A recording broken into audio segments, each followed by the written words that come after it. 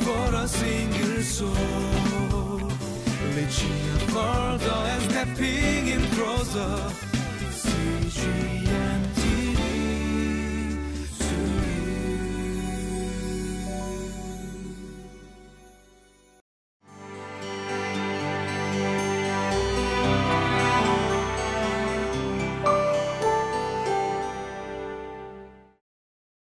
Well, I want to welcome you to Living Life. Today we're going to see in our text that Jesus, he heals a demon-possessed man.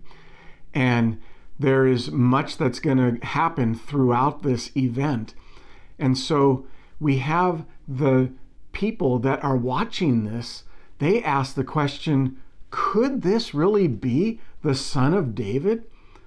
I mean, they're on the verge of believing Jesus is the Messiah, the long-expected one.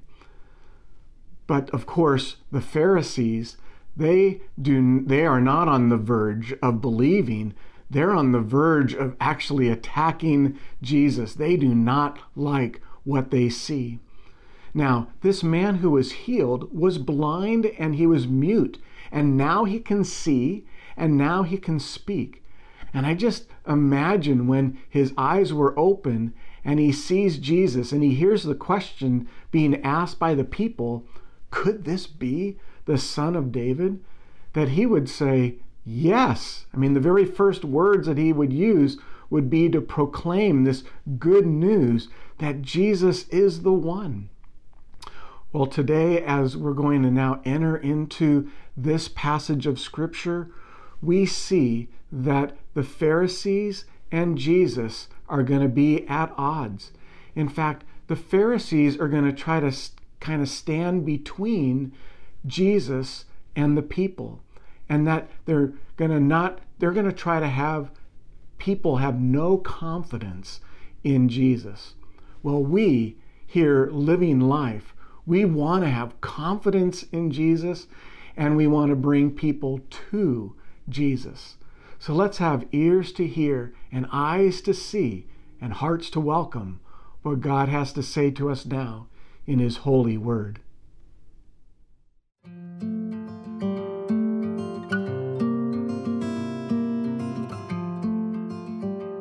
Matthew chapter 12, verses 22 through 37. Then they brought him a demon-possessed man who was blind and mute, and Jesus healed him so that he could both talk and see. All the people were astonished and said, "Could this be the Son of David?" But when the Pharisees heard this, they said, "It is only by Beelzebul, the prince of demons, that this fellow drives out demons." Jesus knew their thoughts and said to them, "Every kingdom divided against itself will be ruined, and every city or household divided against itself will not stand. If Satan drives out Satan, he is divided against himself. How then can his kingdom stand? And if I drive out demons by Beelzebul, by whom do your people drive them out? So then they will be your judges. But if it is by the Spirit of God that I drive out demons, then the kingdom of God has come upon you. Or again, how can anyone enter a strong man's house and carry off his possessions unless he first ties up the strong man? Then he can plunder his house. Whoever is not with me is against me, and whoever does not gather with me scatters. And so I tell you, every kind of sin and slander can be forgiven, but blasphemy against the Spirit will not be forgiven. Anyone who speaks a word against the Son of Man will be forgiven, but anyone who speaks against the Holy Spirit will not be forgiven, either in this age or in the age to come. Make a tree good, and its fruit will be good. Or make a tree bad, and its fruit will be bad, for a tree is recognized by its fruit. You brood of vipers, how can you who are evil say anything good? For the mouth speaks what the heart is full of.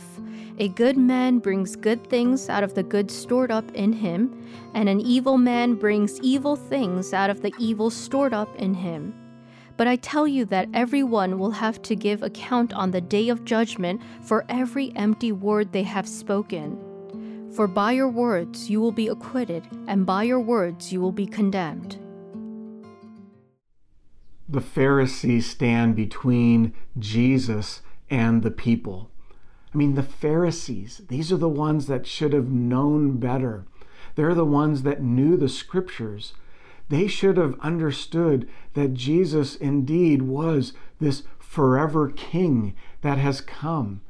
And yet their eyes were blinded. They just would not see. And they didn't want anyone else to have any kind of confidence in Jesus. But the people around them, they're like on the verge of really giving their lives over to Jesus, trusting him, having confidence in him. And so, what do the Pharisees do? They try to turn people away from Jesus and not see that the Holy Spirit was actually at work in his life and helping him to do the things that he was doing, like healing a demon-possessed man. In fact, what they did is they said that Jesus performed this miracle not by the power of God, but by the power of the ruler of the demons. And Jesus is like saying to them, well, that doesn't make sense, does it? In fact, he says in verse 26, if Satan drives out Satan, he is divided against himself. How then can his kingdom stand?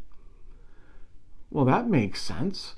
I mean, there's just no reason why he would do that unless God was at work in his life and that he was working through him and that indeed he was and is the Messiah, the forever king, the long expected one. But the Pharisees wanted to stand between Jesus and the people. And it makes me think about, like in our day and age with the universities, where we can have people can be experts in any field of study and have no thought of God. And that's really sad because they're like driving a wedge between the truth of God and all that there is here for us to study. But nevertheless, back here in our text, there is an incredible verse that if you underline things in your Bible, I want to encourage you to underline verse 28. Or if you have your devotional book, this Living Life devotional book, which is wonderful, it's a great tool for our spiritual formation. Well, in verse 28, Jesus says these words. He says, if it is by the Spirit of God that I drive out demons, then the kingdom of God has come upon you. It's like Jesus is saying, look, you've just encountered the range of God's effective work right here as I have been healing this demon-possessed man and the other things that you see me doing. God is on the move. He's active and involved, and he is overcoming evil with good. And we see that in Jesus. And yet, we know that Satan, he is trying to tempt people away from putting their trust and confidence in our Lord Jesus. And yet he's tied up. In fact, he's a defeated enemy. And Jesus calls us to make a commitment to him. And we see that like in verse 30 where Jesus says, whoever is not with me is against me. Right? There's no middle ground. And there's a time now for us to make a commitment, a firm decision. I remember when I was 10 years old, I had really never doubted God, but I needed to put a flag in the ground and say, I trust you, Jesus. I know and believe that you are my Savior. You're my Lord. And whatever it is that you want for me, that's what I want. Well, I want to encourage you that if you've never made that firm commitment, that you've just kind of been waffling in your walk with the Lord, I want to encourage you to today, this would be the best day, put that flag in the ground and say, yes, Lord, I believe. Now, there's a troubling thing that Jesus then mentions in our text. He talks about blasphemy of the Holy Spirit. And this is what's called the unpardonable sin. And it's like, oh no, what is it? Have I committed it? Well, it's really just a persistent, ongoing, wanting people to just, you want them to ruin any confidence in Jesus. You're going to just stand between Jesus and others so that they don't put their trust in the Lord. And you might be saying, well, have I committed that sin? And if you're worried and bothered, I can tell you, you haven't, because you wouldn't be under the conviction of the Holy Spirit. So instead of being ones like the Pharisees who stood between Jesus and others, let's stand up for Jesus and let's draw people to him by how we live and what we say. And let's do that to God's glory and our joy.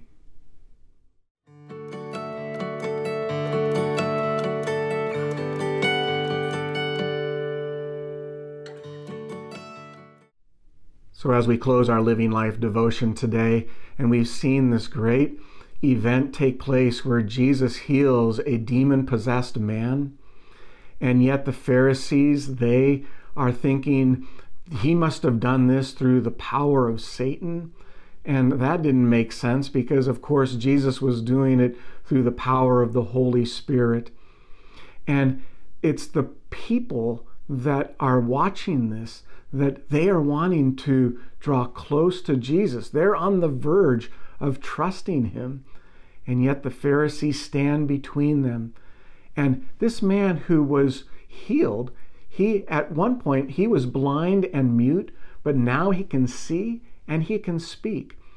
But now the Pharisees, they're really the ones in the story who are blind. And we could say they shouldn't have spoken, because we then see what's truly in their hearts.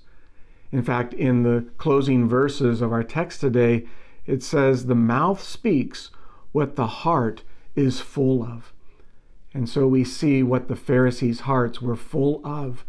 It was full of hatred, and they didn't want to give up their position of authority. They didn't want people to draw close to the Lord. Well, let's be people who do draw close to the Lord. Let's pray. Well, Heavenly Father, we are so thankful that as we turn to your holy word, that it's so clear that Jesus indeed is the long-expected one, our Messiah, our Lord. And Father, we want to put our full trust and hope and confidence in him. And through our lives, Lord, we would love to see others come to know Jesus. We thank you and praise you. In Christ's name, amen.